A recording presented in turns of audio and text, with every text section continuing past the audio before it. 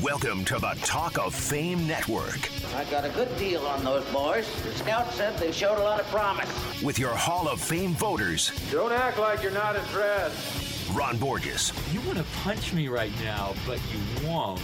Rick Gosselin. I don't know what we're yelling about! And Clark Judge. What in God's holy name are you blathering about?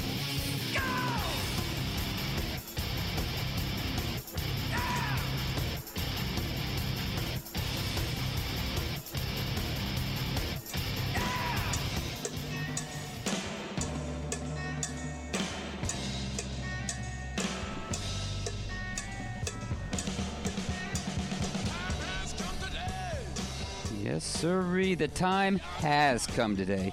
The Chambers Brothers. That great song. Anyway, like the Chambers Brothers, we're redoing our clocks. We're changing the formats that you're familiar with and giving you, well, we're actually giving you more of the Talk of Fame Network. Only we've kind of rearranged the furniture here with longer interviews so you can get more of our weekly guests. I'm Clark. I'm in San Diego this week for the Chargers' last minicamp here. Sad time, guys. I'm joined by Rick and Ron. And Ron, you're actually in Wisconsin for the PGA, and you're on a cell phone, right? I am actually out here in beautiful Erin, Wisconsin, or Erin Hills. We're in the 117 U.S. Open.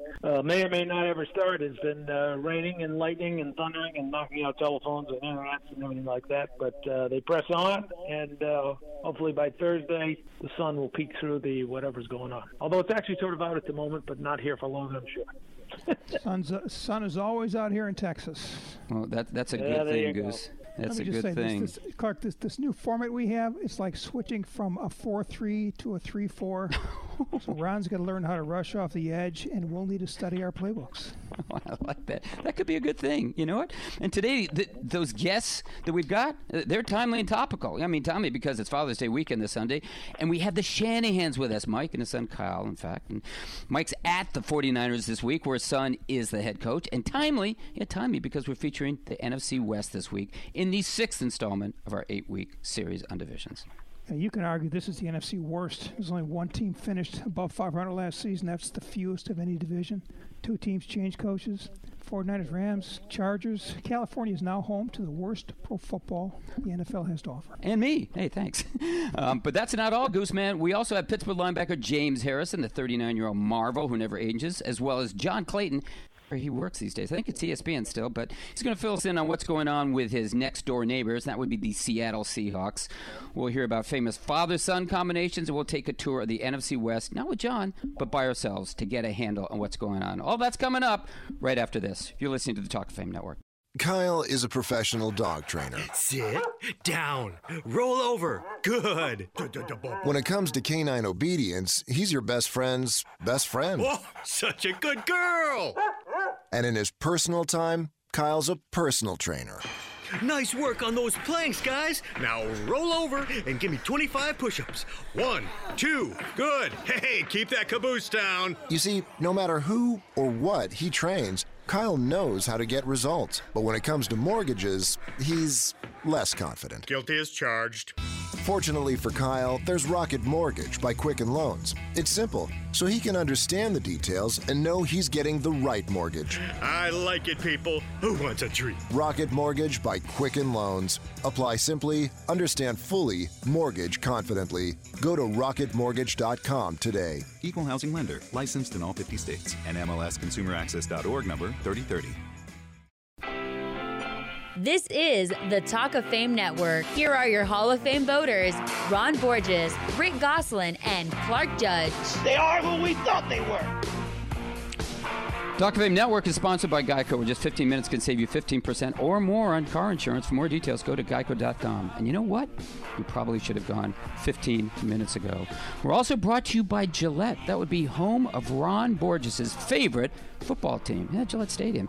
40 million Americans wake up to a Gillette shave, and Gillette is working to bring you America's #1 shave at lower prices. Go to GilletteOnDemand.com and get your first and fourth orders free. Ron, first and fourth orders, that's a little bit odd. How you going there? How will I know him when I look in my father's eyes? Well, it's Father's Day this weekend, and a lot of fathers will be getting free shaves, compliments of Gillette. And Ron, no, you have a son. I don't think he's old enough to shave, but what do you guys have planned for this weekend? Well, unfortunately, nothing, because it's become tradition that I'm at the U.S. Open every Father's Day, and he's out playing open hockey, open lacrosse, open video games, open with his bros. Saves him some big allowance spending on his father. Good deal for him. So you have an open relationship is what you're telling us. Yes, we do. At least on Father's Day we do. Well, I got a suggestion for Ron. If you were home, I'd say you should spend the day watching the best team in the American League East, except you know what? The Yankees are out here. They're in Anaheim. Why would I do that? Upset my stomach for the weekend? That wouldn't be good.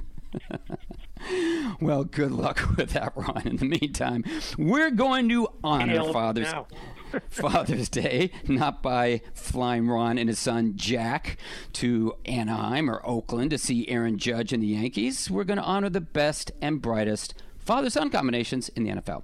It's sort of a...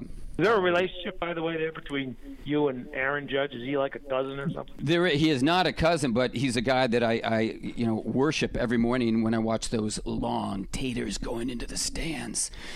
We all get a Colin Kaepernick in our house, get down on our knees and worship Aaron Judge. Yeah. He'll be your cousin by August, I think. He will be. Yeah, he wasn't my cousin 2 weeks ago or 2 months ago, but he is now. By September, he may be my distant brother. Anyway, we're putting together sort of Hall of Fame of fathers and their sons. And Goose, we're going to start by giving you first dibs on this. You want to start out with naming the Mannings, or should Ron? You got first dibs on this. I'll start because someone has to defend the honor of this family, and I can't trust either of you two guys. Smart man. Sons Peyton and Eli were both the first overall selections of NFL drafts, and father Archie was the second overall pick of his. Peyton and Eli won 2 Lombardi trophies apiece. Both have been voted Super Bowl MVPs. Peyton threw for more yards than any player in NFL history. Eli ranks number 8 on that list. Peyton was a 5-time NFL MVP, and Archie may have been the most talented quarterback in the family, but his career was doomed from the start because he was selected by the Saints. They were a bad team, and he took a serious beating. You cannot be great from your backside. Yeah, you're right about that, Goose. You know, it's funny. I know the numbers don't reflect it, but I remember as a kid watching Archie Manning play, and I thought he was the most exciting, charismatic, best, basically, collegiate quarterback then, and really ever. When people ask me today, who'd you like in college? Who do you remember? I went, geez, Archie Manning. He could do everything. It seemed to me, nothing he couldn't do except, I guess, win a national championship, although it was sort of a mythical thing back then anyway. Yeah, we were both in college back then. Do you remember the Archie Who buttons worn back then? Yeah, I do. I do. He was one of a handful of quarterbacks who defined swagger during that era, along with Roger Staubach and Joe Namath. Well, Goose, you might have been in college then. I was, I think, 5 or 6. So you were much older than I. Okay, Ronnie, you're next. Yes, sir. And because Tom Brady's son, Jack, and you probably named your son after him. That's my son. Yeah. Oh no, that's Tom Brady's son, Jack. John, I think he is, but you call him Jack because he's only 9. So you're going to have to go somewhere other than Foxborough for your father-son combination. So where are you going? Well, actually, I do not have to go anywhere but to Foxborough. How about the Hall of Famer John Hanna, who some say is the greatest offensive lineman to ever live, his dear old dad, Herb, who played tackle for the New York Giants, and his brother Charlie, who played 12 years in the NFL, was a starting guard on the Raiders, Be Still My Heart, Super Bowl 18 champions. Charlie was one of the guys who opened up holes in the Redskin defense that you could drive a truck through, including one named Marcus Allen on the most meandering, mesmerizing touchdown run in Super Bowl history. And don't forget little brother David. He didn't make it in the NFL, but all 4 of them were all Southeastern Conference for the Crimson Tide. That's a formidable father and many sons group. So, Ron, since it is Father's Day weekend and your son Jack is interested in the Hannas, which of the Hannas would he nominate? Those 4 or Hannah Montana? Yeah, he probably would nominate Hannah Montana, now that I think about it, but that's because he would think it was Joe Montana's sister. It's a big twerking fan. Anyway, well, guys, surprise, surprise. I'm going with one of my all-time favorite quarterbacks, and actually one of our guests on the Talk of Fame Network, and that's Burt Jones. Ron, you remember him in Baltimore. We both covered him in Baltimore. Great player. Sure. And we had him here, Goose, like a couple years ago, a year and a half ago? Yep. But that's not all. We also had his dad on here, Dub, and he's in his 90s, and he was great. I mean, he was as good, or if not better, than Burt on the radio, and sort of like father, like son. I mean, both were outstanding football players. I mean, Dub, that a lot of people forget, shouldn't, was a flanker on great Cleveland Browns teams. In fact, Goose, you would know this. He was part of that 48 team that went undefeated in the All-American Football Conference. He's part of 5 Browns championships. That would be 3 in the NFL. Named to the Super Bowl, the Pro Bowl twice, and still shares the record for most touchdowns in one game. He had 6. And then Burt, of course, we all remember, a great quarterback for the Colts, led his team to 3 straight AFC East titles, was the 76th NFL MVP, and did one memorable Miller Lite commercial with Bubba Smith, which was great. He holds an NFL record, too, and anyone know what it was, Goose? Take it, sacks. Yep, you are correct, sir. He was sacked a record 12 times in a 1980 game against the Cardinals. I think that was tied by Donovan McNabb when they played the Giants, and they had a vulnerable left tackle on that Sunday night game. Anyway, had Burt Jones' career not been cut short by injuries, guys, I really believe, in fact, I'd almost guarantee he'd be in the Pro Football Hall of Fame. And Goose, I'll ask you, do you agree with that as well? Yeah, like you said, he was the best player in football in 1976, the NFL MVP, and that's a pretty good indicator of talent. If you watched him, you saw one of the best pure passers the game has ever seen. I've got Namath, Marino, and Jones. It's 3 of my favorites. Well, one never knows about the Hall of Fame, as Goose always reminds us, but there's no question this was a gifted quarterback with a shotgun arm. I mean, that guy could throw it to the back of the barn, and he didn't have to open the doors in the front of the barn to do it. I mean, he could rifle a ball. Hence the name what, Clark? The Rustin Rifle. Yes, sir. That's right. Correct. Not to be confused with the Amish rifle. Not to be confused even slightly. That's right. Okay, Gooseman, you have our next favorite father-son combination, and tell me, how tough do you think it is or was on these kids to follow a father with a famous name? For instance, like Joe Montana's son who played quarterback. Remember, he went to Notre Dame, and then he transferred to Pasadena City College, and then he transferred to Montana, and then West Virginia Wesleyan. I guess it was pretty tough, but talk about pressure. I mean, that's a ton of pressure, right? Well, but it depends on the player, on the talent of the player. Eli Manning followed his dad to Mississippi, and in what could have been a can't-win situation, it wasn't. But I do agree the spotlight's a little brighter at Notre Dame than it was at Ole Miss, but the Matthews family did pretty well in can't-win situations at Southern Cal. Okay, Gooseman, sorry, but we're running out of time here. Your next father-son combination that you'd like to put in the Hall of Fame? The Clay Matthews clan. Clay Sr., Clay Jr., Clay III. All played in the NFL. They combined to go out to play in, I think, 14 Pro Bowls, played 32 seasons. I mean, that was as good a family as it gets. Well, Gooseman, you're big on claymation, apparently. Hey, Ron, I see you waiting to make a nomination there. You're raising your hand. I can see you all the way in Wisconsin. What do you have, or who do you have? I have. Well, that's a lot of feats of clay, by the way. But what I have is Jackie and Matthew Slater.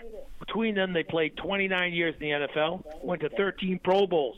Jackie played 20 years with the Rams, was inducted into the Pro Football Hall of Fame.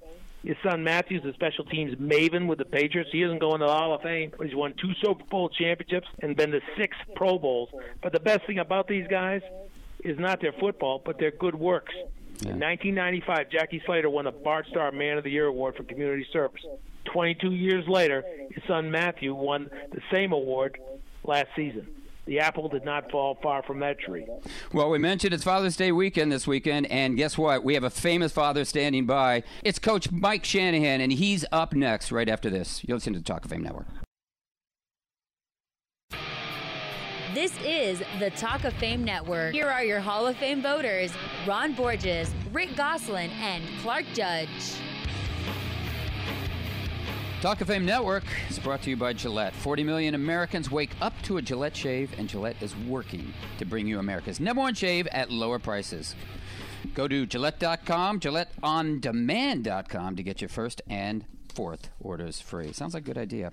Anyway, our first guest He's no stranger to this show. It's former coach Mike Shanahan, friend of ours who won 2 Super Bowls with Denver, was a guest on this program earlier this year, and is currently in one of my favorite places, Santa Clara, California, at the 49ers minicamp to visit son Kyle, head coach of the 49ers. Mike, that sounds pretty good. Welcome back, first of all. Well, thanks. Good to be on. Mike, the last time I saw you out there, as you know, was 1994 when you were the offensive coordinator of the 49ers. I was covering that team, and they were on their way to a 5th Super Bowl victory. I'm not sure our listeners know this, but had the 49ers not won that year, or if they'd not gotten to the Super Bowl, you were going to be the next head coach of the team. You would have succeeded George Seifert. Of course, you didn't, and the 49ers won. You went on to Denver. But I'm just wondering, how weird is it to be back there now that your son, not you, is the head coach, and what's changed about that building and that area around you, other than the fact that you're looking at a stadium out your front door? Well, I haven't been back since '94, so to come back here this week, or I should say last week, was the first time I was here since '94, was quite a bit different. It's the same building, but obviously a big stadium in front of it now, and same practice facilities. It's just a little bit different, but it is great to get back. As you said, this is a great area, some great football tradition, and it's been fun for me to be back here the last couple of days. Mike, you sat in that saddle for a long time, but this is Kyle's first go-around as a head coach. If there's one message that you cannot overstate, something you wish you would have known when you first became a head coach, what would it be? Well, I think the first thing that you look for, I look back at, my years when I became a head coach, and I was actually only in the National Football League for 4 years. And the one thing a little bit different with Kyle, he's been with, 5 different teams and been a coordinator for 4 different teams. So he's experienced a few different organizations. He's, been a coordinator, calling plays for 9 years. And it was a little bit different, for me coming in as a head coach the first time and really calling plays all my own the first year. And so, he's got a little bit better background than I had when I came in. How much pressure do you think there is on Kyle? Not just because he's a first-year head coach, but because he's Mike Shanahan's son. I mean, that's a pretty steep hill to climb, especially when you have the resume that you built in San Francisco and later Denver. Well, to be honest with you, I think Kyle has done what he's done. I think he's done a good job at different organizations, and I think that speaks for itself. When you get your opportunity to be a coordinator like you did at Houston, and a couple of years you're in the top 5 when you're actually calling the plays, and then he goes to Washington. He's the OC there for 4 years, and he's calling all the plays there, and he did some things that hadn't been done there, and then he goes to Cleveland, and then he goes to Atlanta. So I think you're always a product of your environment and what you've done, and I think he's done a great job, and now he deserves his chance to put a team together. We're speaking with former head coach Mike Shanahan on the Talk of Fame Network, and you can find us on the web at talkoffamenetwork.com or on Twitter at Talk of Fame Net. And Mike, you are, as we said, at the 49ers facility, and you're there this time not as the head coach or as the offensive coordinator. Your son's the head coach. When did you realize, if in fact you did, that Kyle was on a track to following in your footsteps as a head coach? Well, it's funny that you asked me that question because, I never really thought we would coach together because he had always asked me the question, hey, do you ever think we'll get a chance to do it? And I said, well, I don't think it's really fair to you unless you're at a place and you're the offensive coordinator and you are calling the plays. And I said, if you happen to get in the top 5 a couple years in a row, I said, that's the only time I would ever entertain the idea of, you coming with me, because you've proven that you could do that on your own. I said, if not, people talk about nepotism and your son being on your staff, regardless if it's a coordinator. And we did that at Houston, and he wanted to come with me. Number one, I was surprised that they were able to do it a couple of years in a row. And since he had done it, I thought it'd be a great opportunity for both of us to work together. And it was a great experience for me, and I'm glad we had the opportunity to do it. Mike, could you have done that if your father had been a successful head coach? Could you have done that, followed him to a place? Because, as Goose said, that's a lot of pressure on somebody. Well, it's kind of funny. I thought it was smarter for him to stay at Houston at that time because they had a better football team. I said, hey, it's going to be a rebuilding process for us. I said, the Redskins are in a situation. He wanted a new experience, and he wanted to, try something different. And I thought it was a great challenge for him. And I'm not sure it was the right decision to make at the time, but it turned out pretty good. Yeah, I'd say. Mike, when you went to Denver, you inherited a Hall of Fame quarterback. You had a Hall of Fame quarterback in San Francisco. How tough is it for Kyle to go to a team where the next quarterback is somebody with no history at that place and no history of success? Well, I'll be honest with you. When I went to San Francisco back in 92, 93, 94, my first year here, they had offered me the head coaching job after we were 14-2 and lost in the playoffs to Dallas.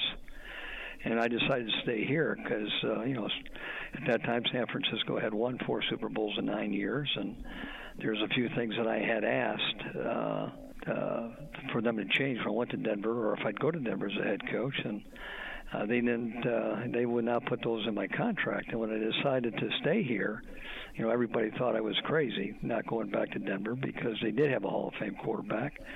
They had some pretty good years, but I just liked the way San Francisco had done or ran an organization. I just thought it was my best interest to stay here. And if given the opportunity to be a head coach again, because I did get fired, from the Raiders after a year and 4 games, I said I'm going to go into a situation where I think I have a chance to control my own destiny and a chance to win a Super Bowl. Because when I was with Denver, we had lost 3 Super Bowls in a 7-year time frame. So I was going to go to a football team unless I really thought that they had a chance to win, and I felt so good about the situation in San Francisco. So, 2 years later, I had a chance to go back to Denver again and went back there in my terms, and we were able to have a little success. Mike, just curious to follow up on what you just said there, but they wouldn't put some things in your contract that you were hoping for. Did that have more to do with autonomy? I mean, what was that about? Was it control? Well, what you want to do is, you were a head coach. I went to the Raiders, and you said, hey, if I ever get in that position again, being a head coach, these are the things that I'm going to look for. Because after I was as coordinator in Denver, we went to 3 Super Bowls over a 4-year time frame. Or I should say over a 7-year time frame, and all of a sudden you realize that unless you win the Super Bowl, nobody really cares. You can get to the Super Bowl unless you win it. You can't separate yourself from the rest of the pack. So I decided that when I did get with a situation like San Francisco, a great organization that had won so many Super Bowls in a short time frame, that I was with an organization that I could learn from. And if I was presented with the opportunity to be a head coach, that I was going to look for a few things that San Francisco had done that I'd be able to do in my next job and give myself a chance to win the Super Bowl. And I was fortunate enough to get it a couple years later, and things turned out pretty good from there. And we're speaking with former head coach Mike Shanahan on the Talk of Fame Network. Mike, like you, of course, Kyle made that jump from offensive coordinator of a Super Bowl team, not a Super Bowl champion, but of a Super Bowl team, to becoming a head coach. And that's a big transition. How difficult is it to make that jump from an assistant of a Super Bowl team to the head coach of a team that's struggling to get up? And what are the pitfalls you got to avoid? Well, I think number one, you have to understand that, to win a Super Bowl, that you have to be the best in all different areas. So you got to put a heck of an organization together. It's just not your coaching staff, it's your GM, it's your player personnel, college and pro, your scouts, your equipment guy, your trainers, that everybody's got a role to do. And that's one of the things that I thought I learned when I went to San Francisco. I was kind of blown away with the organization that they had. Mm-hmm. I mean, there was one clear message that if you didn't win a Super Bowl, it was a failure. Yeah, that's right. And you had a leadership of, at that time, Bill Walsh had one, George Seifert had one, you had Carmen Policy, you had Eddie DeBartolo. there was no question that, hey, this is what we're going to have to do to win a Super Bowl. And anything less than that was a failure. You know, we lost to Dallas twice, and it felt like we, had a 5-win season. And finally, the third year, we were able to do it, and, it was kind of a dream come true for everybody. But, the first 2 years, even though we had a good year, it felt like complete failure. So the organization set its goals very high, and I think if you got that type of mindset and you've got, you know what it takes to win a Super Bowl, I think that's what both John Lynch and obviously Kyle and the Yorks, that's going to be their goal, and hopefully they'll get that done. Mike, what was the best Father's Day of your life? Oh, that's a great question. I think that anytime you do have a Father's Day and it comes at different times of year, not really sure what you're doing with football, it's just being involved with your kids. I've been fortunate enough with Kyle and my daughter Crystal that when you do get that day, it's pretty special. But I can't name just one particular day, but just spending time with my kids is pretty special to me. This has got to be a pretty special weekend for you, though, Mike, isn't it? Being with your son in his first trial as a head coach. It really is, to get a chance to come here, and especially after being away. I haven't done anything over here for the last 4 months. And then all of a sudden you get a chance to come here and watch what they've been able to do in free agency and the draft, and how they run their practices, and, how what the scouts are doing in the organization. It feels pretty good to watch because you can tell they're on top of it. There's always high expectations. We understand what's happened over the last, 2 or 3 years, and there's one goal and there's one mission, and that's get back on track and hopefully eventually get the job done, and that's winning the Super Bowl. Mike Shanahan, thanks so much for the time, and enjoy your time this weekend with Kyle. Clark, Rick, really enjoyed the conversation. Enjoyed being on the Talk of Fame Network. Thanks, Mike. That's former head coach Mike Shanahan. Up next, it's Mike's son, Kyle, head coach of the San Francisco 49ers. You're listening to the Talk of Fame Network. Hi, this is Mike Shanahan, and you're listening to the Talk of Fame Network. Kyle is a dog trainer. Okay, sit. Good boy. In his personal time, Kyle's a personal trainer. 1, 2, good. Kyle knows how to get results, but when it comes to mortgages, he's less confident. Guilty as charged. Fortunately, there's Rocket Mortgage by Quicken Loans. It's simple, so he can understand the details and know he's getting the right mortgage. Rocket Mortgage by Quicken Loans. Apply simply, understand fully, mortgage confidently. Go to rocketmortgage.com today. Equal housing lender licensed in all 50 states. NMLSconsumeraccess.org, number 3030. As a 300-foot-tall dino monster, people think all I'm good at is rampaging. But there's more to me than that. Just like Geico. Yeah, they could save you money, but they also have over 75 years of savings and service. So Geico is super good at insurance. And yeah, I like rampaging. But I'm also a huge fan of opera. Geico. Expect great savings and a whole lot more. Hi, Tom Bodette. Apparently, the hip thing for businesses to do these days is target millennials. So it may sound sus coming from this baby boomer, but Motel 6 is a V-great place for your squad to stay woke or asleep. The updated rooms are #blessed with contemporary floors, bedding, and flat-screen TVs that are totally on fleek. Plus, their prices are always low AF. I'm Tom Bodette, and we'll keep it lit for you. Book online at motel6.com. Mary, you're glowing gold. I know. I joined the Fuel Rewards program and got rewarded with instant gold status at Shell. And now your body radiates gold? Yes, and I save 5 cents a gallon on every fill every day. 5 cents a gallon? Wow. And gold is all the rage this season. Oh, yeah.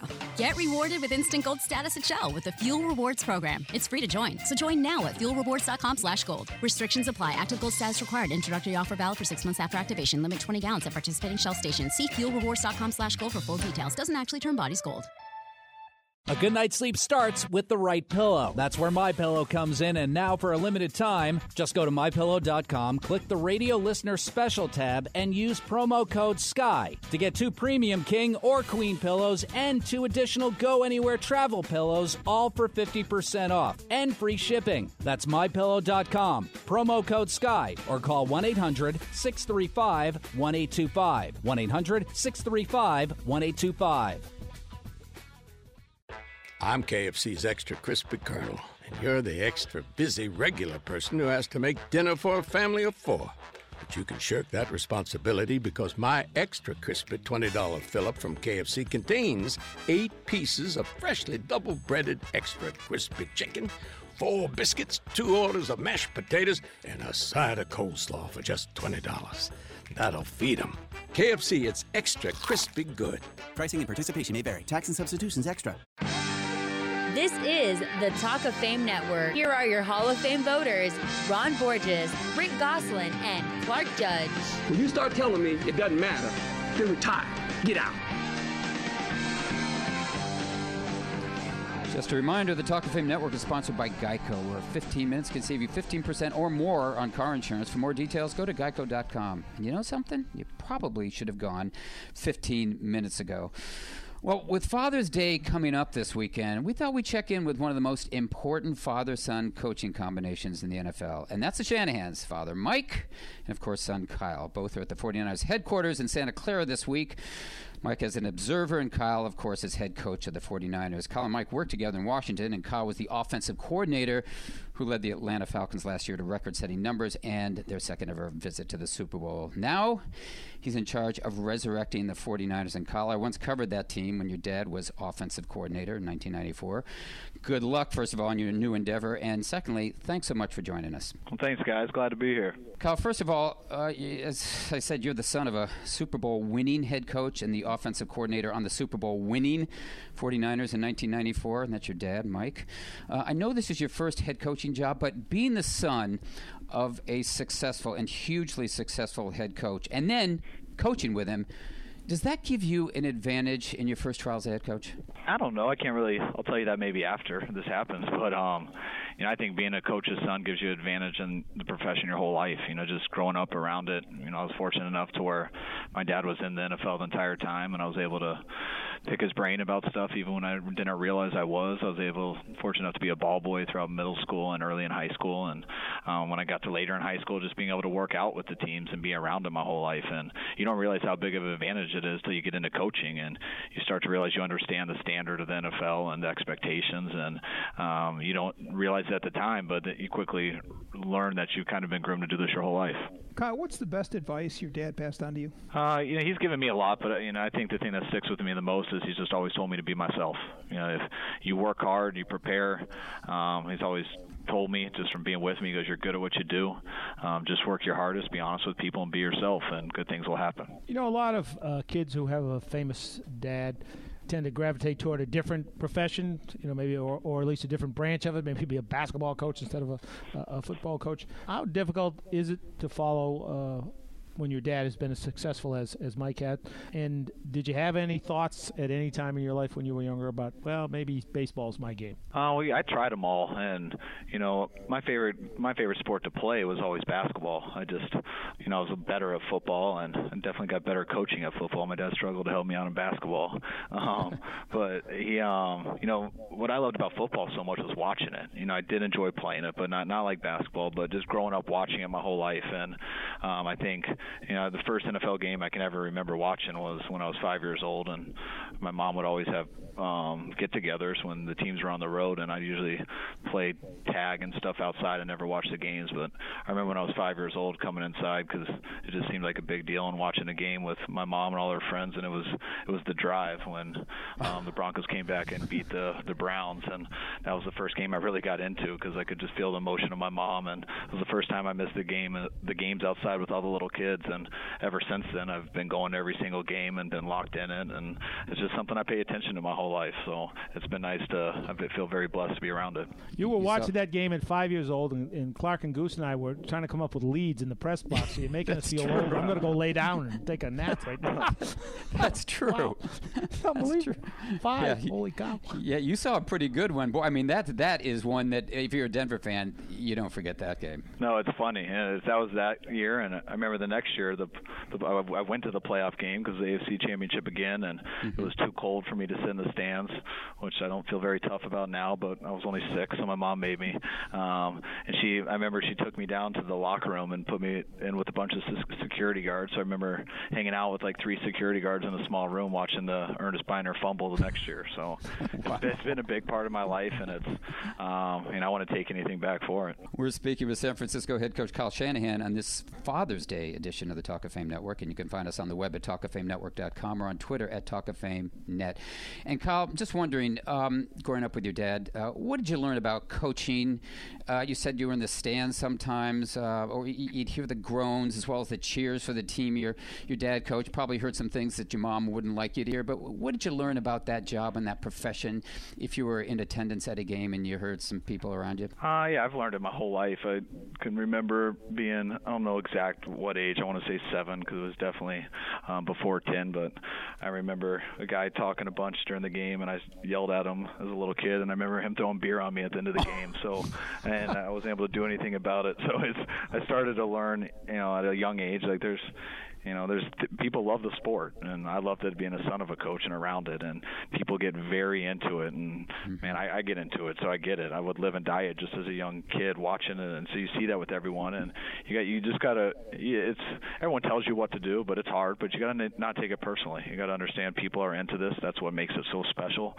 People care so much about it that there's going to be a lot of bad that comes with the good, but it's worth it. We enjoy it, and I think that's what makes it so fun. And there's a lot of hours you put into coaching, but that being able to go to Sunday and compete at something and to really find out a lot about yourself, I think that's harder to find in other sports, and I think or in other jobs, and I think that's what makes it special about the job I'm fortunate enough to have. When that guy threw the beer on you, did your mother take it personally? I hope so. Yeah, she did. She didn't see it happen, and eventually she just looked over and saw me crying and soaking wet, and the guy had gotten out of there too fast, but she went after him, and I'm glad she didn't find him. I don't know what would have happened. Probably wouldn't have been too good. Hey, Kyle, how old were you when you decided this is what I want to do? And also, if you weren't in coaching, what would you be doing? I think, my whole life I always wanted to. I lived and died football, so it wasn't. My grades suffered a little bit for that. It was, that was definitely the most important thing in my life. And my parents always raised me, telling me, "Hey, don't be a coach, don't be a coach." And it's the same thing I'm going to tell my son, because if coaching isn't as all glamorous like people think it is, you got to move a lot. You got to go through a lot of bad times. Everyone's going to get fired. You're going to have to move your family. You're going to have to tell your first grader she's moving and she's not going to understand why. So there's a lot of ups and downs with it. But my parents always told me not to get into it. But once they realized I wanted to, I think my dad was pretty flattered that I wanted to fall after him. And so what I've always just looked at is I tried to stay out of it. Never said for sure I was going to get into it, but I did everything I could to play.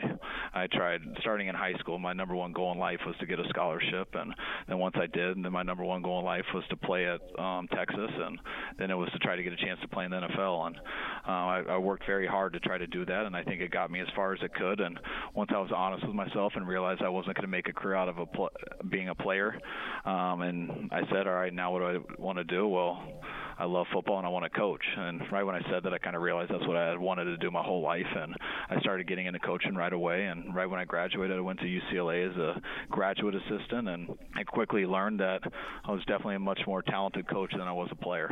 It was a lot easier. What did you make that jump that everybody makes at some point if they're going to be a head coach from being an assistant to being the boss?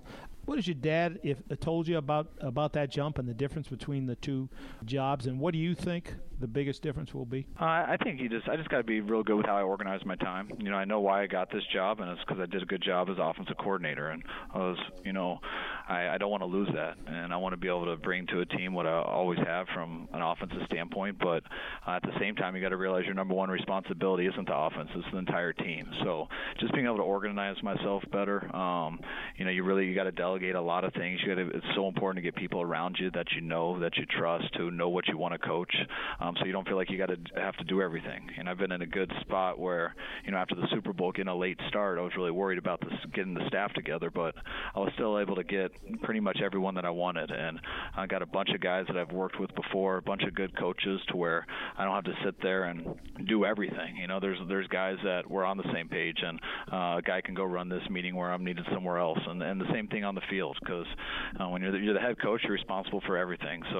But you also can't do everything, so you got to be able to have a pretty good knowledge of football where you understand X's and O's on both sides of the ball and on special teams, and wherever you're needed, you can go give that energy. And in order to do that, you got to trust everyone else on your staff that the areas you're not looking at, you got the right guys making sure it's being done the right way. Hey, Kyle, I want to ask you a question about the team you're coaching now. I mean, when your dad went to the Super Bowl with Denver, of course, he had John Elway as quarterback, and when he was in San Francisco in '94, he had Steve Young. You, of course, had Matt Ryan as your quarterback last year in Atlanta, and you went to the Super Bowl as well. I don't like being blunt here. I apologize, but I will be. How do you get to the top with Brian Hoyer and Matt Barkley, and what is it about them that you like? I don't think you look at necessarily getting the top. Right? That's not the first question you asked. It's just the process of putting the team together the best way you can every single day. And the whole goal is to get to the playoffs. And once you get to the playoffs, you just got to win two games, sometimes 3 games to get to the Super Bowl. And so what gives your team a chance to get there? And you got to find that guy through the draft or through free agency. So when we got here, we looked into both situations. We didn't feel all we needed to add was a quarterback. We thought we had, we're taking over a 2-14 team, and they were 31st and 32nd on offense and defense last year. So we knew we had to add a bunch of players. So we look into free agency, and you look at the best guys available, and I thought we got those guys. And when you look at starting with Brian, you got a guy who knows how to play the position. He stays in the pocket. He's not scared of the rush. He'll keep his eyes downfield, and he can execute an offense delivering the ball to people. And I see it the same with Barkley. Hasn't had as much playing time as Hoyer, but I thought he did have his best year with Chicago in the few games that he got in before he got hurt. So I like looking at guys who can run an offense. And when you got guys who can run an offense and put the ball the right spot and attack coverages, then it's about building the team around them. And, in our situation here, starting with free agency and then going into the draft, I feel we've done a real good job of that with John Lynch and his and all the people upstairs in the personnel department. I think we've turned over this team as much as we can here, and just a few months we've been together, and we plan on always doing that. And we're going to always look for the best guy. Got a lot of confidence in Brian. I have a lot of confidence in Matt Barkley. Got a lot of confidence in C.J. Beathard, who we drafted, and Nick Mullins, we got as a free agent. So I think we got a bunch of guys here that's given some good competition. I already feel that we've improved our team just going through OTAs, and hope to stay healthy here with the next week and a half that we got left and come into training camp, and hopefully we can build everyone together. But I know our quarterbacks are definitely not going to take us to the playoffs on their own, and I know the rest of the team's not either. It's everyone playing together, give us a chance to get into that tournament, and then we'll just worry about one day at a time. Kyle, back when Ron Clark and I started covering this game in the 70s, the 5-year plans were popular. What's your timetable? I don't really look at that. That's why you hope you're going to a good situation. I know, everyone would love to go take over a team that you feel is so ready. And, obviously taking over a 2-14 team, that's not what you would say. But after spending that time with the owner, going through the interview process, him allowing me and John Lynch, the general manager, to come in together to get the contracts we've gotten, which really doesn't mean anything, but it shows a commitment that we're trying to do it the right way, and we're trying to build this the right way. We know we do have some time we do know we have to add those pieces, but what I like is you feel that we got people who are making the right decisions and are going to give us a chance to do it the right way. Now, with that being said, I'm trying I want to compete every year, but you never want to compete in one year at the expense of your future. And so when I feel the situation that the Yorks have given us, we can make the right decisions. And I'm always going to try to be an aggressive type of decision maker where you make the decision that improves your team right away, but never at the expense of the future. And that's what we're trying to do through this process. Kyle Shanahan, thanks so much for the time, and best of luck in your new job. Oh, thanks, guys. I appreciate it a lot. Thanks for having me on. It was fun to talk about it. Thanks. That was San Francisco head coach Kyle Shanahan. Up next, it's Kyle's dad, Mike. You're listening to the Talk of Fame Network. Hey, this is Kyle Shanahan, head coach of the San Francisco 49ers, and you're listening to the Talk of Fame Network. Now, the reminder that the Talk of Fame Network is brought to you by Geico Insurance, where 15 minutes can save you 15% or more on car insurance. For more details, go to geico.com. Hi, this is Morten Anderson, and you're listening to Rick, Ron, and Clark, the Talk of Fame Network. This is the Talk of Fame Network. Here are your Hall of Fame voters, Ron Borges, Rick Gosselin, and Clark Judge. Well, we're almost through the first half with our new format, and guys, let me ask you, you know what this sound means? That's the 2-minute warning. Yes, sir. It's Mike Pereira on the 2-minute warning. Goose, you have this week's 2-minute drill brought to you by Burger King, home of Burger King breakfast. So, Goose Man, let's get going. Let's go into Burger King. Ryan Fitzpatrick, Austin Davis, or Colin Kaepernick? Austin Powers doesn't throw interceptions, and it's 3-0 versus Dr. Evil. A Harvard-educated armored rifle like Fitzpatrick packs more firepower than two guys combined. Des Bryant is trying to recruit Darrelle Revis as a teammate this offseason. Is Dallas big enough for those two egos? No, sir, Goose. It's not big enough for Jerry Jones's ego. Yosemite is not big enough for those two egos, Goose. Speaking of the Cowboys, who has the better sophomore season, Dak Prescott or Carson Wentz? Prescott. That's because, Goose, he'll win at least 4 games. Dak. As Stuart Scott put it, he's as cool as the other side of the pillow, and I like cool over hot and cold. Detroit left tackle Taylor Decker suffered a torn labrum in OTAs that is expected to sideline him for up to 6 months. So remind me again, what's the point of football in June? Well, Goose, because I'm in San Diego, I'll tell you this. It keeps us from watching the Padres. Bruce, remind me how he got that happening to him if there's no contact. Did he pancake himself? Green Bay coach Mike McCarthy has excused his vets of 6 or more seasons from attending the club's mandatory minicamp. Does that make him the early frontrunner for NFL Coach of the Year? It does if vets of 6 or more seasons are doing the voting. No, it makes him the co-leader for Humanitarian of the Year. Just ask Taylor Decker. Jeremy Maclin signed with Baltimore this week. Can the Ravens now start printing up playoff tickets? Yes, sirree, and they can mail them to Pittsburgh. I can think of no reason why signing Jeremy Maclin would inspire you to start printing anything but agate in the transaction. Patrick Peterson, Adrian Peterson, or Norm Peterson? Cassandra Peterson, a.k.a. Elvira, Mistress of the Dark. Wow. Patrick Peterson. He can still play, but hopefully not as a punt returner. That's the end of that. Well, that is the end of the first half, but don't go anywhere. We have John Clayton and Steelers linebacker James Harrison coming up in the second hour. You're listening to the Talk of Fame Network. Now, the reminder that the Talk of Fame Network is brought to you by Geico Insurance, where 15 minutes can save you 15% or more on car insurance. For more details, go to geico.com. Greta is a drill instructor.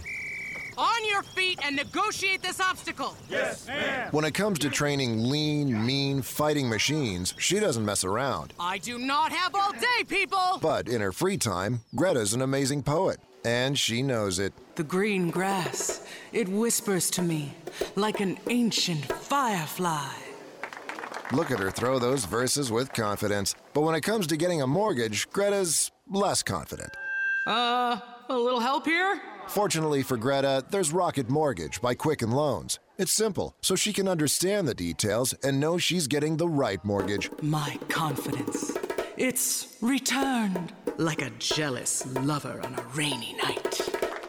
Rocket Mortgage by Quicken Loans. Apply simply, understand fully, mortgage confidently. Go to rocketmortgage.com today. Equal housing lender. Licensed in all 50 states. NMLSconsumeraccess.org number 3030. Did Hall of Fame catcher Johnny Bench ever have to make a game-saving catch? Or 2? Of course I did, one being Blue Emu. I'm Johnny Bench, and instead of sitting on the couch due to tired muscles and joints, Blue Emu has kept me in the game and active for nearly a decade. Off the field, of course. It's simple. All you have to do is rub it on. It works fast, it's non-greasy, and odor-free. Trust me, if it works for me, it'll work for you. Available in stores nationwide. Progressive presents Mindflowness with Flo. You are in the driver's seat, in complete control, in life and on the road. Your driving record is impeccable, and for this, you are greatly rewarded with Snapshot from Progressive. You use your savings to buy a World's Best Driver t-shirt. It runs a little small. The more righteous you drive, the more you can save with Snapshot from Progressive. Visit Progressive.com. Progressive Casualty Insurance Company and affiliates. Snapshot not available in all states or from all agents. This is the Talk of Fame Network. What the hell are we waiting on? Here are your Hall of Fame voters: Ron Borges. Do you want it or not? Rick Gosselin. Do you understand there's a price to pay? And Clark Judge. Can we have fun? You're damn right. I demand that we have fun. Just a reminder, the Talk of Fame Network is brought to you by Gillette. That would be the sponsor of Ron's favorite stadium. 40 million Americans wake up to a Gillette shave. And Gillette is working to bring you America's #1 shave at lower prices. Go to GilletteOnDemand.com and get your first and fourth orders free. Hey, welcome back to hour number 2 of the new and hopefully improved Talk of Fame Network. I'm Clark, along with Rick and Ron. In this hour, you're going to hear from ESPN's John Clayton, as well as Pittsburgh linebacker James Harrison. But first, Ron, you're still in Wisconsin? Where are you? The rain hasn't stopped coming down? Well, yeah, beautiful. Rain capital of America. Aaron. There you go. You're on the cell phone because all the power's out. Gooseman, you're in Dallas. What's going on with the Cowboys? I'm talking about Dez Bryant and Darrelle Revis. What's going on there? No, Dez is playing GM. It doesn't seem to matter to Dez that the Cowboys selected 3 quarterbacks with relatively high draft picks in April.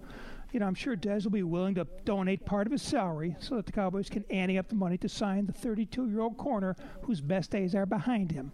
Hey, Dez, focus on catching the ball, not building the roster. Ouch, Gooseman, bringing the heat. Hey, Ronnie. Yeah. Ouch. Wow. As our local Raiders honk and favorite Raiders honk in Wisconsin now, what do you make of this attorney telling Sports Business Journal, you know what, there's a possibility of litigation to keep the Raiders in Oakland? Huh? Litigation? Raiders? Come on, Ron. That can't be right. Yeah. What I'd say, Clark, is he's a lawyer, so there's always possible litigation. That's how they drive those big cars around all over town, unlike our little Toyota Corollas, you know. They convince people there's always possible litigation. But if you say to them, your possible fee is tied to me possibly winning, suddenly they're not so interested in litigation. Gooseman, one other question here. Sorry to cut you off there, Ron, but could you do me a favor, make sense of this? Michael Vick, Rodney White, one-day retirement in Atlanta. Each could have their jerseys retired, really? I mean, I understand Roddy White is the team's all-time leading receiver, but Vick? Come on, Goose. Well, when you're a team without a history, no championships, and just 2 homegrown Hall of Famers in 50 years, you do your best to fabricate one. Honor them now, because in a few years, Matt Ryan and Julio Jones will make all of Atlanta forget there ever was a quarterback or a wide receiver that came before them. You are correct, sir. That's why you're Dr. Data. Well, listen, stay tuned, because you'll be hearing more and reading more all about all this as time goes on. But us, we're out of time and going to break. When we return, it's with John Clayton of ESPN. You're listening to the Talk of Fame Network. Hey, this is Kyle Shanahan, head coach of the San Francisco 49ers, and you're listening to the Talk of Fame Network. Kyle is a professional dog trainer. Sit down. Roll over. Good. When it comes to canine obedience, he's your best friend's best friend. Oh, such a good girl. And in his personal time, Kyle's a personal trainer. Nice work on those planks, guys. Now roll over and give me 25 push-ups. 1, 2, good. Hey, keep that caboose down. You see, no matter who or what he trains, Kyle knows how to get results. But when it comes to mortgages, he's less confident. Guilty as charged. Fortunately for Kyle, there's Rocket Mortgage by Quicken Loans. It's simple, so he can understand the details and know he's getting the right mortgage. I like it, people. Who wants a treat? Rocket Mortgage by Quicken Loans. Apply simply, understand fully, mortgage confidently. Go to rocketmortgage.com today. Equal housing lender. Licensed in all 50 states. NMLSConsumerAccess.org number 3030. This is the Talk of Fame Network. Here are your Hall of Fame voters: Ron Borges, Rick Gosselin, and Clark Judge. Playoffs? Don't talk about playoffs. You kidding me? Tell you what we're not kidding you about. Talk of Fame Network's brought to you by Gillette. 40 million Americans wake up to a Gillette shave, and Gillette is working to bring you America's #1 shave at lower prices. Go to GilletteOnDemand.com and get your first and fourth orders free. Hey, our next guest needs no introduction. You know him as that head-banging professor from ESPN. Of course, we know him as a friend and Hall of Fame voter. Ladies and gentlemen, Mr. John. John, thanks for coming back. Hey, how you doing, guys? Doing great. Hey, John, first things first, let's get this out of the way. Can you clarify your situation? I mean, the internet says you're no longer with ESPN. Then it says, well, no, as a matter of fact, you are. So are you or aren't you? No, I'm still technically an ESPN employee full-time between now and 2020.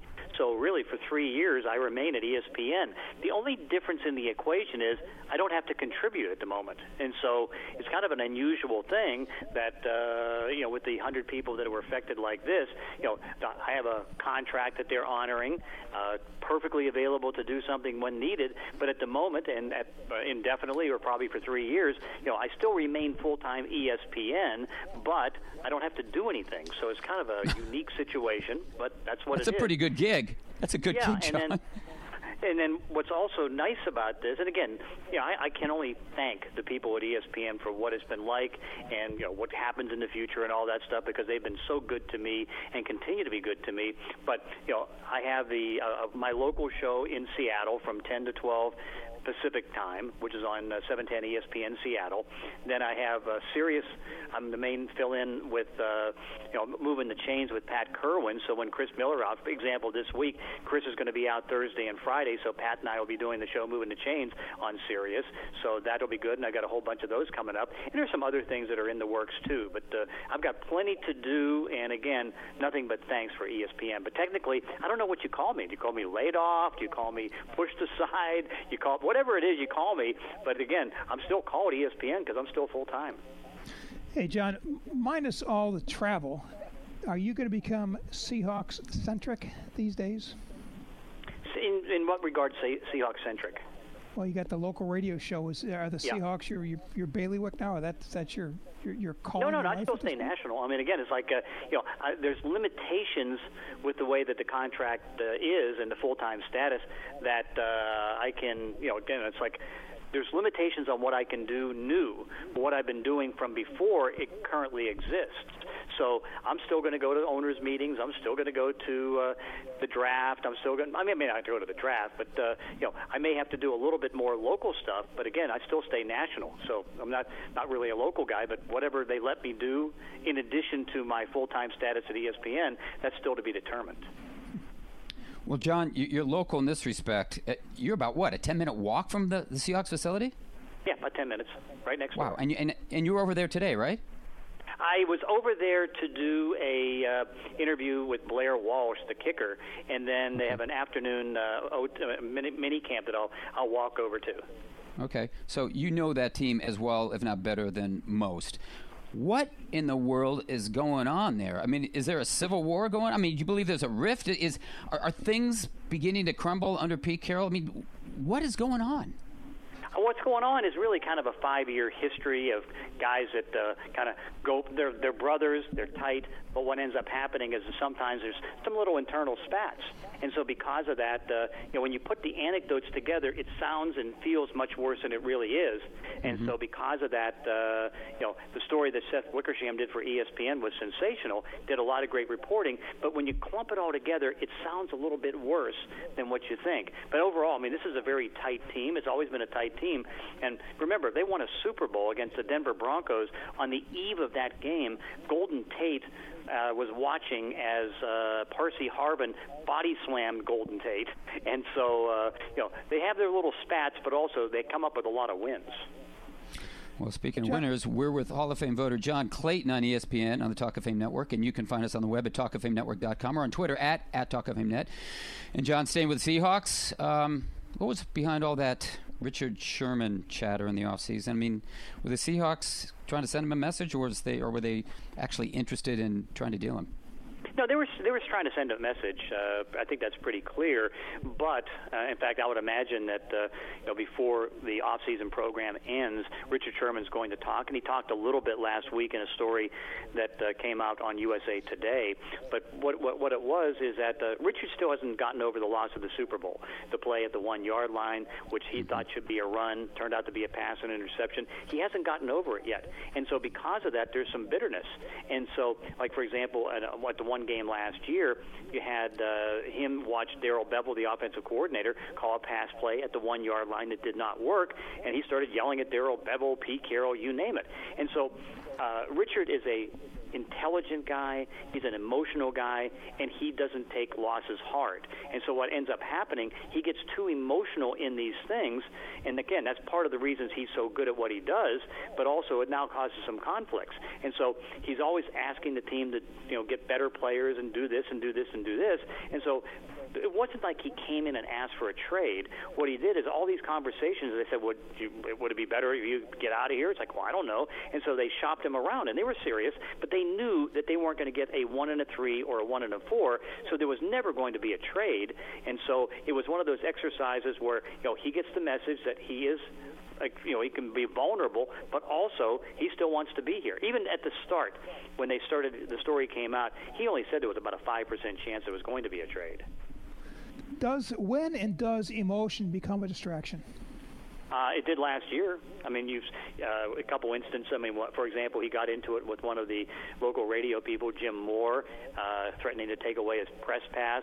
I mean, he shouted at the defensive coaches at different times. That's a distraction, and that's why, in many ways, if there was a trade offer that they would consider, the 1 and a 3 and the 1 and the 4, he would have been traded. But also, he's too valuable to the team. He's one of the best cornerbacks in the league. NFL Network, put him at the 21st spot, and he's so critical to what this defense needs, but it becomes a distraction, and so now you address it and hope it goes away, but at the moment, until he addresses it, it probably is not going to go away.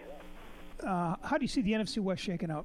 Can anyone push these pretty guys? much Seattle. I mean, because when you think about it, they've got about 13 Pro Bowl players on the team. Now, they've added 2 young players who you don't know are going to make it back to the Pro Bowl, and Eddie Lacy and a Blair Walsh, the kicker. So they have 13 Pro Bowl players, 8 of the top 100 players, and they've now drafted on offense 1 year and defense this past year. So they're going to be a little bit deeper. Their offseason has been one where, unlike other teams, they've added and not subtracted. They've added about 10 players on 1-year contracts. They're going to be a little bit better on the offensive line. They figured that the running game is going to be better, and if that's the case and their defense can at least resolve some cornerback issues, then they should be right up near the top with Green Bay, Dallas, Atlanta, and some of the top teams in the NFC. So there's still a premier club in your mind? Yes, no question. Yeah, okay. The difference is they're not like the 2013-2014 team that was completely loaded, a team that you knew once you saw it on the field it was going to win 12 or 13 games. They've dropped down in the last 2 years into the 10-win level. Now, they've got an easier schedule this year. The division, other than Arizona, should not be too hard, so they should come out of it. But if they can get to the 12, 13-win level with the easier schedule, it puts them in a good spot because then they can get home games. Hey, John, give us your memories of Cortez Kennedy. It was touching because, that was my first combine in 1990. And I went there, and, of course, we had this relationship where I'd call him Big Dog, he'd call me Big Dog. And then in 1992, on one of the worst teams in NFL history, third worst team in NFL history for offense, he had 14 sacks and was the Defensive Player of the Year. It was unbelievable, but he was dominating and a great person. John Boy, I want to thank you for the time, Big Dog. Hey, now you're free to go back to Twisted Sister. I got to tell you, that's one of the best commercials I've ever seen. Slayer. You in the headphones. It was tremendous, John. It was fun. Yeah, well, thanks for the memories. And you know what? Best of luck with whatever you get into. Okay, I'll be fine. Thanks, John. I'm looking forward to seeing you guys. We'll be looking forward to talking to you again. Thanks so much. Okay, thanks. That was Hall of Fame voter John Clayton of ESPN. Up next, it's ageless linebacker James Harrison of the Pittsburgh Steelers. You're listening to the Talk of Fame Network. This is James Harrison of the Pittsburgh Steelers, and you're listening to the Talk of Fame Network. Talk of Fame Network is also brought to you by Geico Insurance, where 15 minutes can save you 15% or more on car insurance. For more details, go to geico.com. This is the Talk of Fame Network. Here are your Hall of Fame voters, Ron Borges, Rick Gosselin, and Clark Judge. Hey, Ron Borges. Yes, sir. You know what it means when Geico says just 15 minutes can save you 15% or more on car insurance? It means if you were on that computer 15 minutes ago, you can take the day off. Smart man. Means you should have gone to Geico.com 15 minutes ago. So go, listen to Ron Borges. Our next guest is also a smart man. That's James Harrison. He's one of the most extraordinary success stories in NFL history. Undrafted out of Kent State, 2002, James was cut 4 times by NFL teams, 3 by Pittsburgh, once by Baltimore, before emerging as one of the league's biggest and best defensive stars. James not only has been a fixture, an outside linebacker on a Pittsburgh defense, has gone to 3 Super Bowls. He set a Super Bowl record with a 100-yard interception return in one of them. He's been voted to 5 Pro Bowls, was the NFL's Defensive Player of the Year in 2008, holds the Steelers' all-time sack record, and now, at the age of 39, is entering his 15th NFL season in 2017, and more importantly, his first interview with us. Hey, James, thanks for being here. Thank you for having me. First off, James, who's the greatest athlete ever produced by the city of Akron, yourself or LeBron James? On that question, I'm going to have to say athlete requires more than one sport. So I couldn't say it was him, and I couldn't say it was me. So if you say who's the best basketball player to ever come out of Akron, I would definitely have to say LeBron James. If you were to say who's the best football player to come out of Akron, I would have to sit back and see who else has played out of Akron. So I don't know. Football, I'd say you. I'd say you, too. That's a pretty good start. I'd be pretty safe. Well, James, NFL players, I wouldn't argue with Ron either. As you know, NFL players really don't last usually until the age of 39, unless you're Tom Brady, I guess. But especially those who play such a physical brand of football as you do. What do you attribute your longevity to? What's the secret? Prayer, lots of prayer. I'm highly favored, and I'm really blessed. Just to be able to do what I do, and along with that, I do a little something to try and aid along the way. I prepare myself, to go out there and take advantage of that. Like Coach LeBeau, has always told me. He said, I want you to go out there and I want you to play and prepare yourself as if everything depends on you, but I want you to pray as if everything depends on God. And with those two things, you can't go wrong. In what ways, if any, are you a better player today at 39 than, say, you were at 25 or so? Are you a lot smarter football player? A lot smarter, yeah. Each year, you got to come in and prove all the naysayers wrong. The older you get, the more doubts they have. And the older you get, it's not like you're going to get any faster. I've been blessed to actually be able to get stronger, though. So I think my strength is something that has really helped me, over the course of time, that has actually gotten better along with my knowledge. Well, James, and we're speaking with Pittsburgh linebacker James Harrison on the Talk of Fame Network. But, James, at this point of your career, haven't you proven everyone wrong? I mean, what's there left to prove? You've been to Super Bowls. You've been an NFL Defensive Player of the Year. What's left to prove in your career? I'm 39 years old, and I'm out here playing football. That's something, like you said, that doesn't happen, especially at my position. I want to prove people wrong that, it can happen, and you can go out there and be successful at doing it. I'm wondering, I've been around pro football for longer than I want to admit. I don't know, 45 years. I've seen a lot of players. And sort of developed a kind of belief that in a lot of ways, unless you have a major injury that just changes everything, in a lot of ways the player's mind tends to go before his abilities. He loses interest in preparation, like you talked about, those kind of things. How have you sort of been able to continue to prepare yourself, week after week, watching films of teams you've seen 50 times before and players you've seen many, many times before, and kept convincing yourself that, no, I need to go in and do this again? Like I said, I do the same thing I did when I eventually made the squad, like my second or third year in. I sit there and I go through each defense, and I get my alignment assignment. I actually sit there and study, like really study. I break out flashcards. I do all that. I do all the stuff that I did, 15 years ago. I still do that to this day. Once we start OTAs, I'm back in the book. Every night I'm in my book 2-3 hours a night. Even though I know the defense, I'm still trying to understand and learn what everybody is doing, so that way I can better help myself and help the defense be better. What is it about, if I could, what is it about the game? Obviously you have a fascination with the game itself, the playing of the game, understanding of the game. What is it about football that has grabbed you and held you for so long? Competition. I love to compete. I want to go out there and try and enforce my will on someone. I want them to do what it is that, you know, they don't want to do. And I want to accomplish my job over them accomplishing theirs. You know, it's just a competitive nature, I guess, and I love to compete. We're speaking with Pittsburgh linebacker James Harrison on the Talk of Fame Network, and you can find us on the web at talkoffamenetwork.com or on Twitter at TalkOfFameNet. And James, as I mentioned earlier in the introduction, you were cut 4 times, 3 times by the Steelers and once by the Ravens. I'm just wondering, did there ever come a point in your life or your career when you thought, you know what, might be time to move on. Might be time to move on with my life. Yeah. It was the last time that I got cut by the Ravens. I did NFL Europe. They sent me to NFL Europe. I did that. I came back. I was there for like maybe couldn't have been no more than maybe a week or 2. Mm-hmm. I practiced maybe 1 or 2 times, and they ended up releasing me because they needed to pick up a tight end. Funny story. The tight end they picked up is a guy that I played with in NFL Europe, Daniel Wilcox. So, you know, he calls me excited. He's like, hey, man, I'm going to see you in Baltimore. I'm like, oh, really? He's like, yeah, they just picked me up. And I said, well, they just released me to pick you up. Yeah. Do you remind the Ravens every time you face them that this is what you missed, guys? No.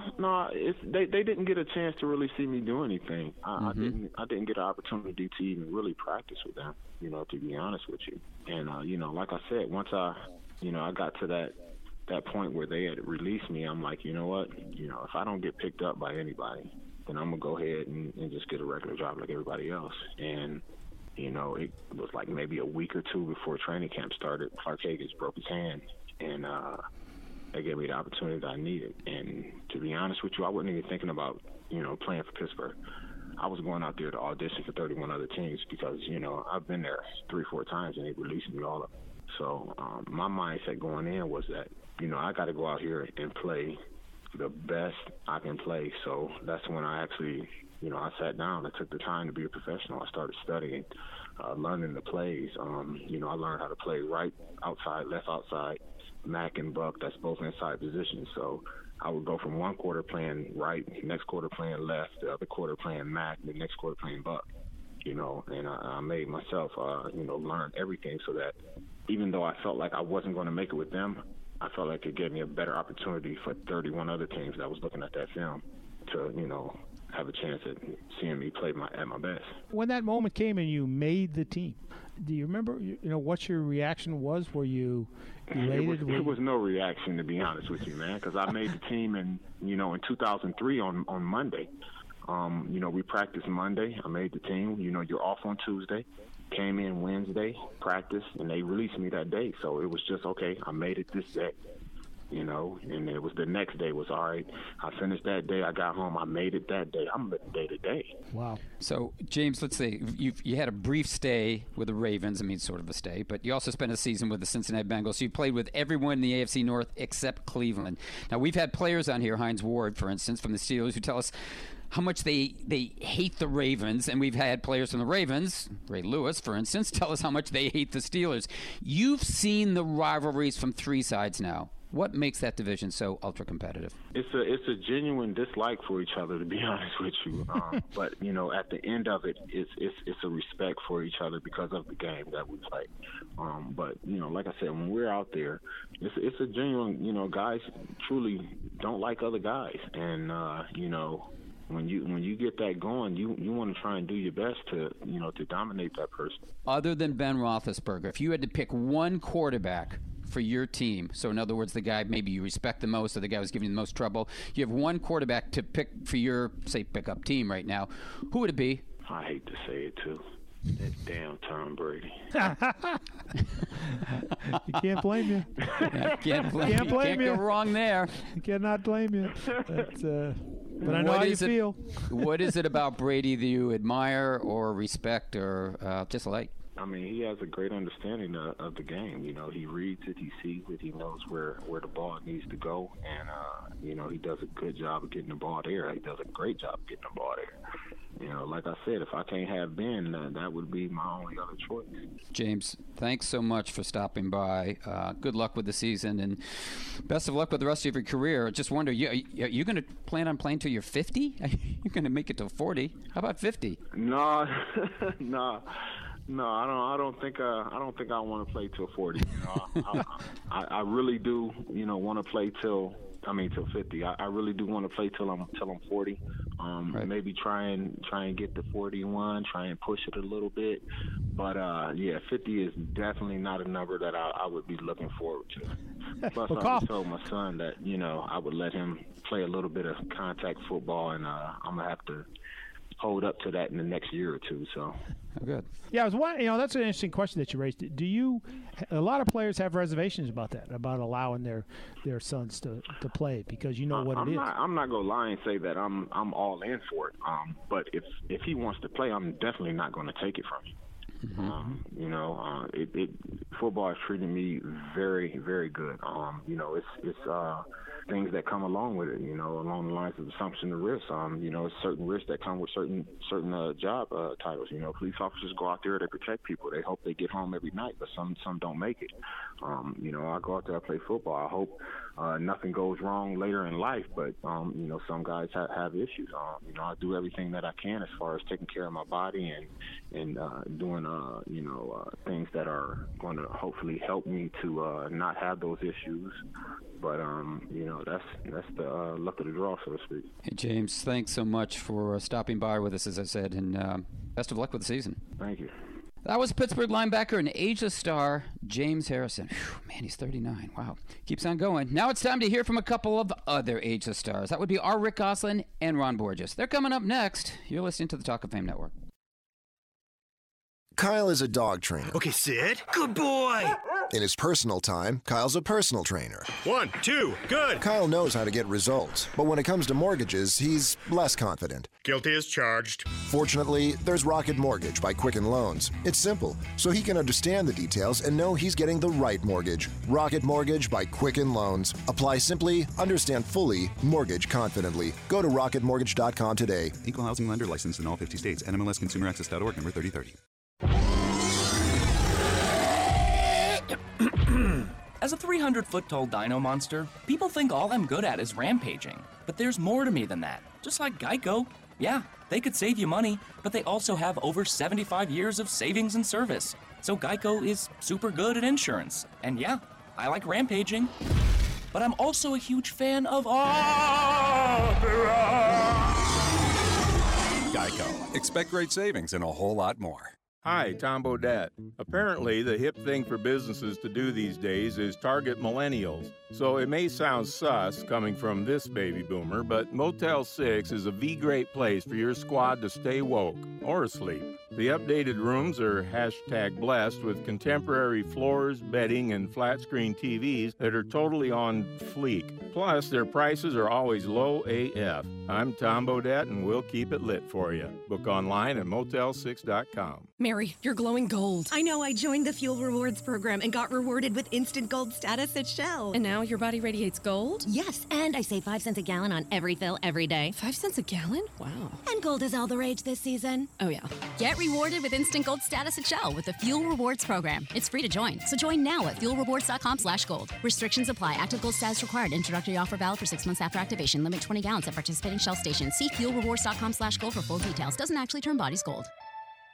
A good night's sleep starts with the right pillow. That's where MyPillow comes in, and now for a limited time, just go to MyPillow.com, click the Radio Listener Special tab, and use promo code SKY to get 2 premium king or queen pillows and 2 additional Go Anywhere travel pillows, all for 50% off and free shipping. That's MyPillow.com, promo code SKY, or call 1-800-635-1825. 1-800-635-1825.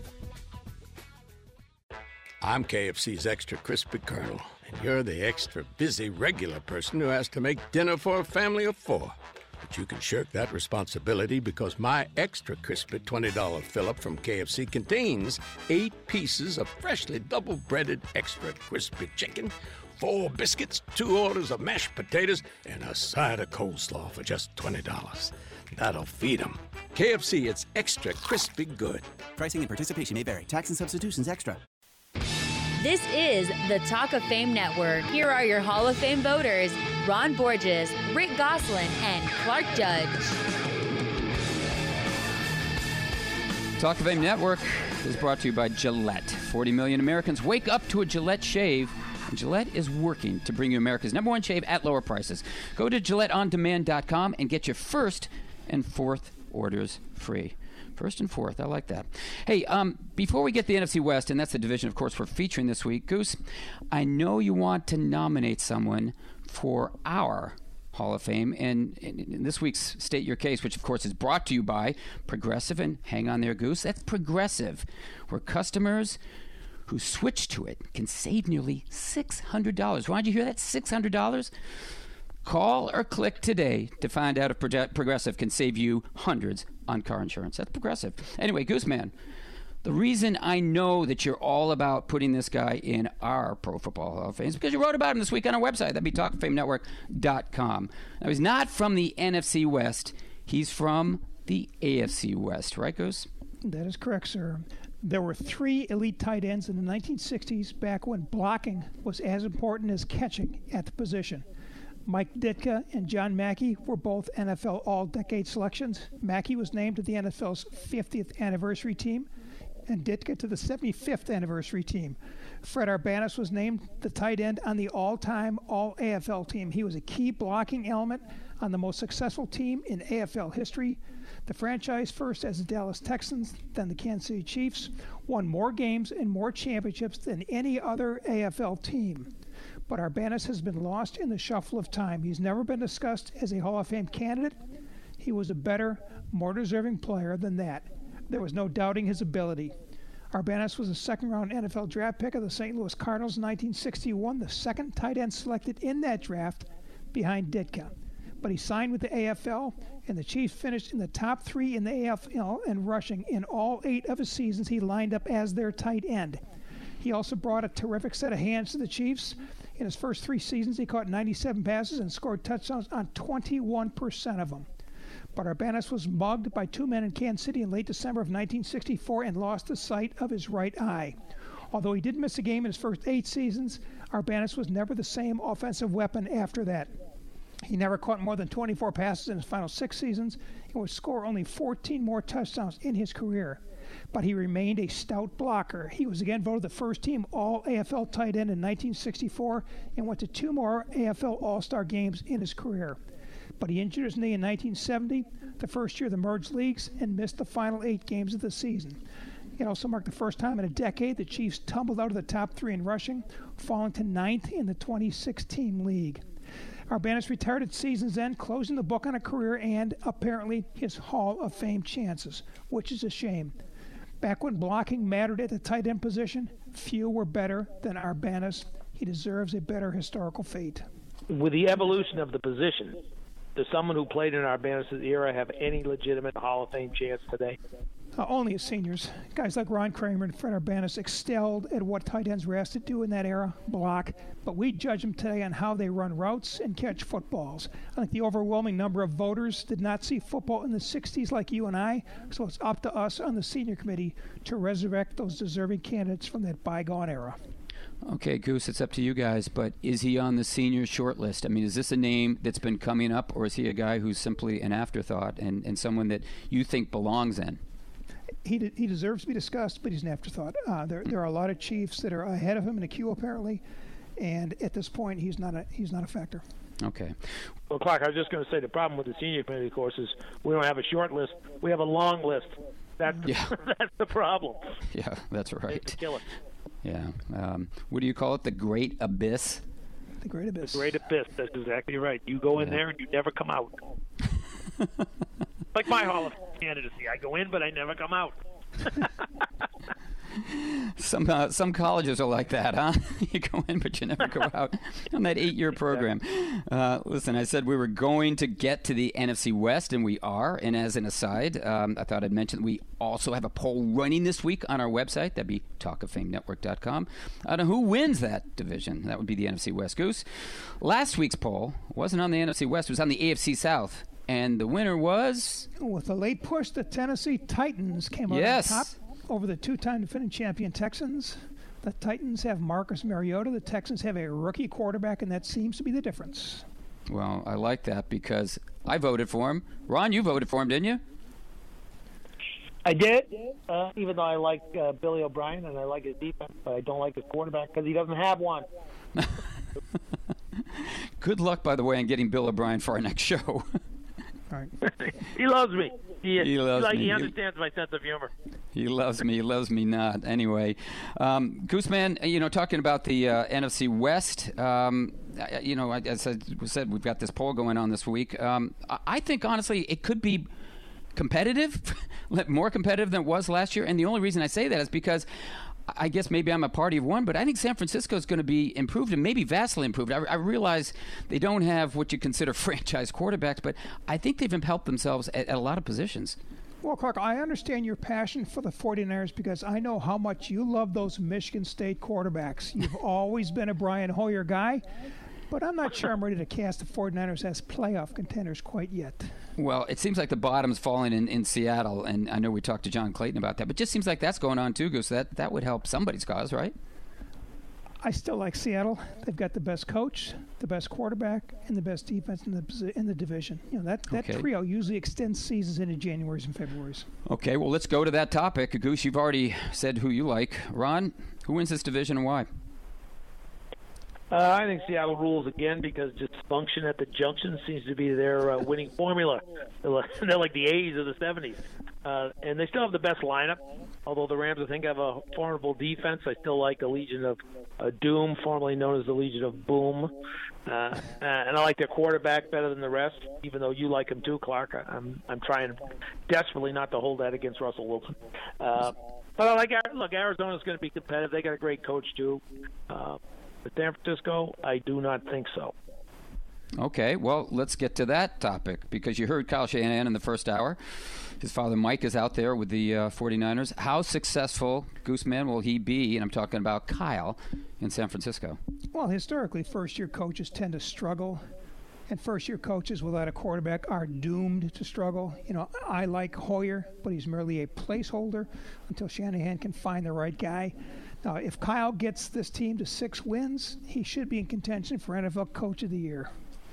Well, Ron, I thought the Legion of Doom, you just told me it was in Seattle. Goose is telling me now it's in San Francisco. Yeah, well, they don't have a Legion. They have one guy of Doom, Brian Hoyer. I saw him play, unlike the Goose fan did. Long term, I think Shanahan, he's got a reasonable chance of success, I think. But when you inherit a team that finished 31st on defense and 32nd on offense, or vice versa, not that the versa matters because they're both a vice, you ain't winning nothing, as they would say in my old neighborhood in 2017. Even Kyle sort of conceded that, you're sort of redefining success if you're in the situation he's in. Are they better at the end of the season than they are at the start? That's about the best he can hope. Okay, Ron, let's move to another team. That's Arizona. I mean, remember a year ago, they were everybody's darling. Now it seems like you can't run away from them fast enough. What do you make of these guys? Well, they wisely rebuilt their offensive line, but they lost 2 defensive starters. They seem to be always almost, but not quite. Their defense is good. Their offense is off. Their offense plays pretty well. Their defense is off. I mean, I like Bruce Arians as a coach. I think he's a terrific coach. He may be actually the best coach in the division, but I just think that they have too many little holes over here and weaknesses over there to match up with Seattle. What's puzzling is that there were only 2 teams in the NFL last season that finished in the top 10 in both offense and defense. The Super Bowl champion Patriots and the Cardinals. And Arizona can't even get a winning season out of it. Now the quarterback's 37, their best receiver's 34. Teams and offenses don't tend to get better with age. And their best receiver just got named the Good Guy Award, by the way, by the Pro Football Writers. Nice going, Larry Fitzgerald. That was Ron. Hey. Yeah, right.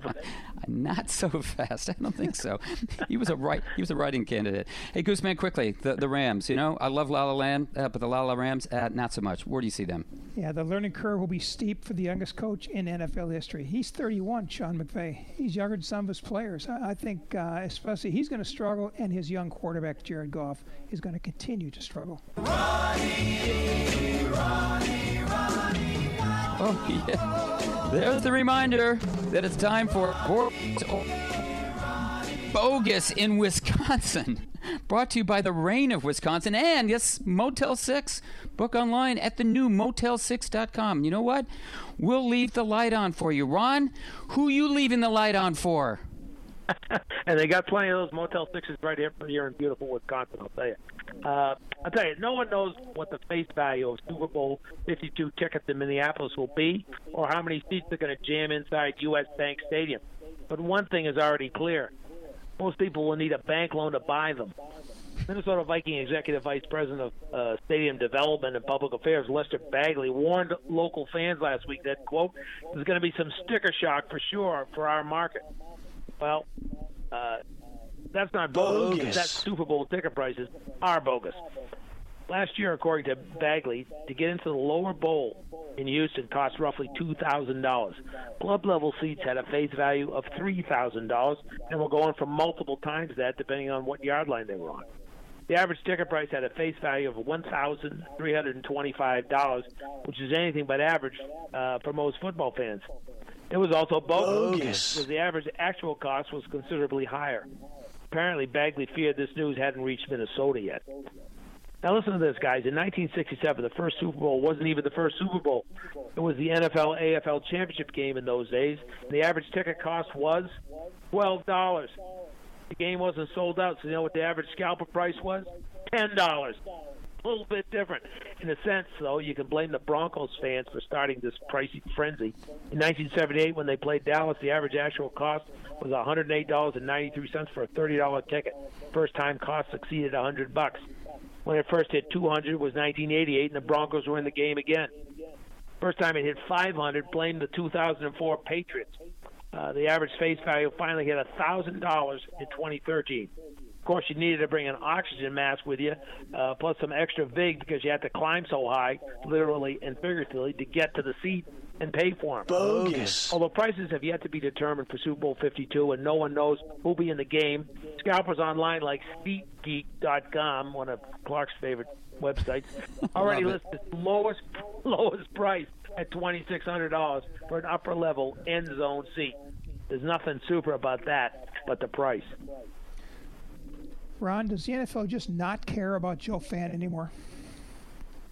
I think when it comes to their championship game, you're right, they don't. I mean, a lot of teams in regular season, they keep at least a small amount of individual game tickets at a reasonable price. But when it comes to these games, all they care about is the big advertisers and the Morgan Stanleys of the world, and those sort of guys. They're the only ones who can afford to go to the game.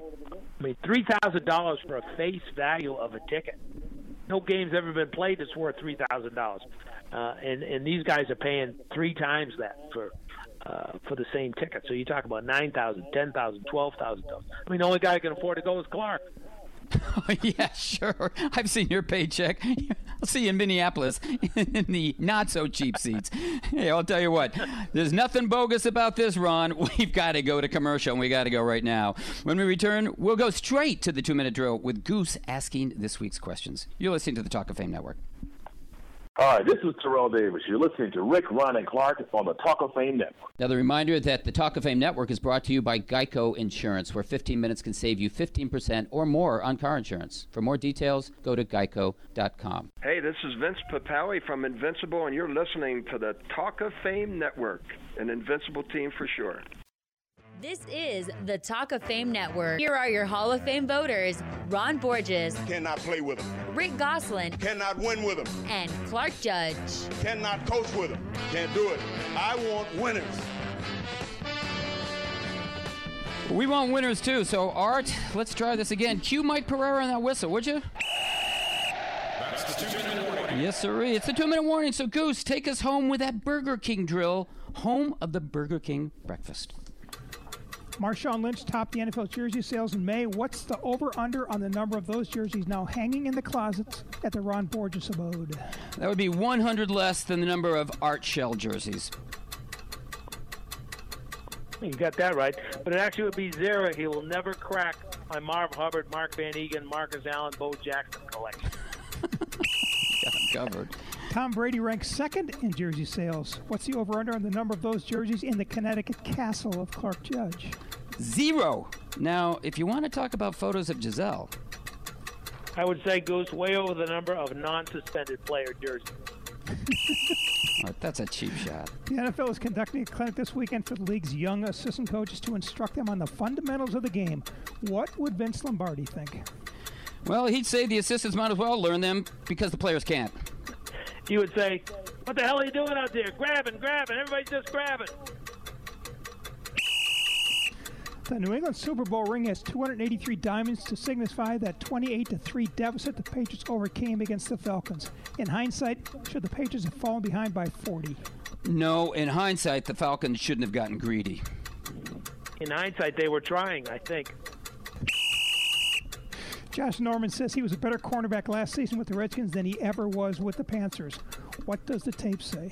That he wasn't great in either place. Tape don't lie, players do. Vince Young tore his hamstring in practice with his CFL team and will miss 4 to 6 weeks. Is this the end of the line for the former NFL Rookie of the Year? No, sir, Goose. Last time I checked, the New York Jets were still in business. I would say his body is talking to him, Goose, and he'd be wise to listen. The Georgia Dome will be imploded in November. What would you inscribe on the building's team tombstone? We came, we saw, we stunk. This was not a peach of a place.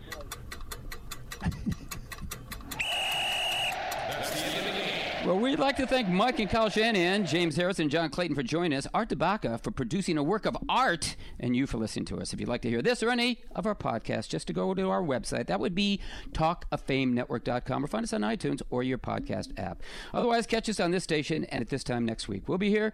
We hope you will be too. Have a happy Father's Day. Greta is a drill instructor. On your feet and negotiate this obstacle. Yes, ma'am. When it comes to training lean, mean, fighting machines, she doesn't mess around. I do not have all day, people. But in her free time, Greta's an amazing poet, and she knows it. The green grass, it whispers to me like an ancient firefly. Look at her throw those verses with confidence. But when it comes to getting a mortgage, Greta's less confident. A little help here? Fortunately for Greta, there's Rocket Mortgage by Quicken Loans. It's simple, so she can understand the details and know she's getting the right mortgage. My confidence. It's returned like a jealous lover on a rainy night. Rocket Mortgage by Quicken Loans. Apply simply, understand fully, mortgage confidently. Go to rocketmortgage.com today. Equal housing lender. Licensed in all 50 states. NMLSconsumeraccess.org number 3030. Did Hall of Fame catcher Johnny Bench ever have to make a game-saving catch? Or two? Of course I did, one being Blue Emu. I'm Johnny Bench, and instead of sitting on the couch due to tired muscles and joints, Blue Emu has kept me in the game and active for nearly a decade. Off the field, of course. It's simple. All you have to do is rub it on. It works fast, it's non-greasy, and odor-free. Trust me, if it works for me, it'll work for you. Available in stores nationwide. Progressive presents Mindfulness with Flo. You are in the driver's seat, in complete control, in life and on the road. Your driving record is impeccable, and for this, you are greatly rewarded with Snapshot from Progressive. You use your savings to buy a World's Best Driver t-shirt. It runs a little small. The more righteous you drive, the more you can save with Snapshot from Progressive. Visit Progressive.com. Progressive Casualty Insurance Company and affiliates. Snapshot not available in all states or from all agents.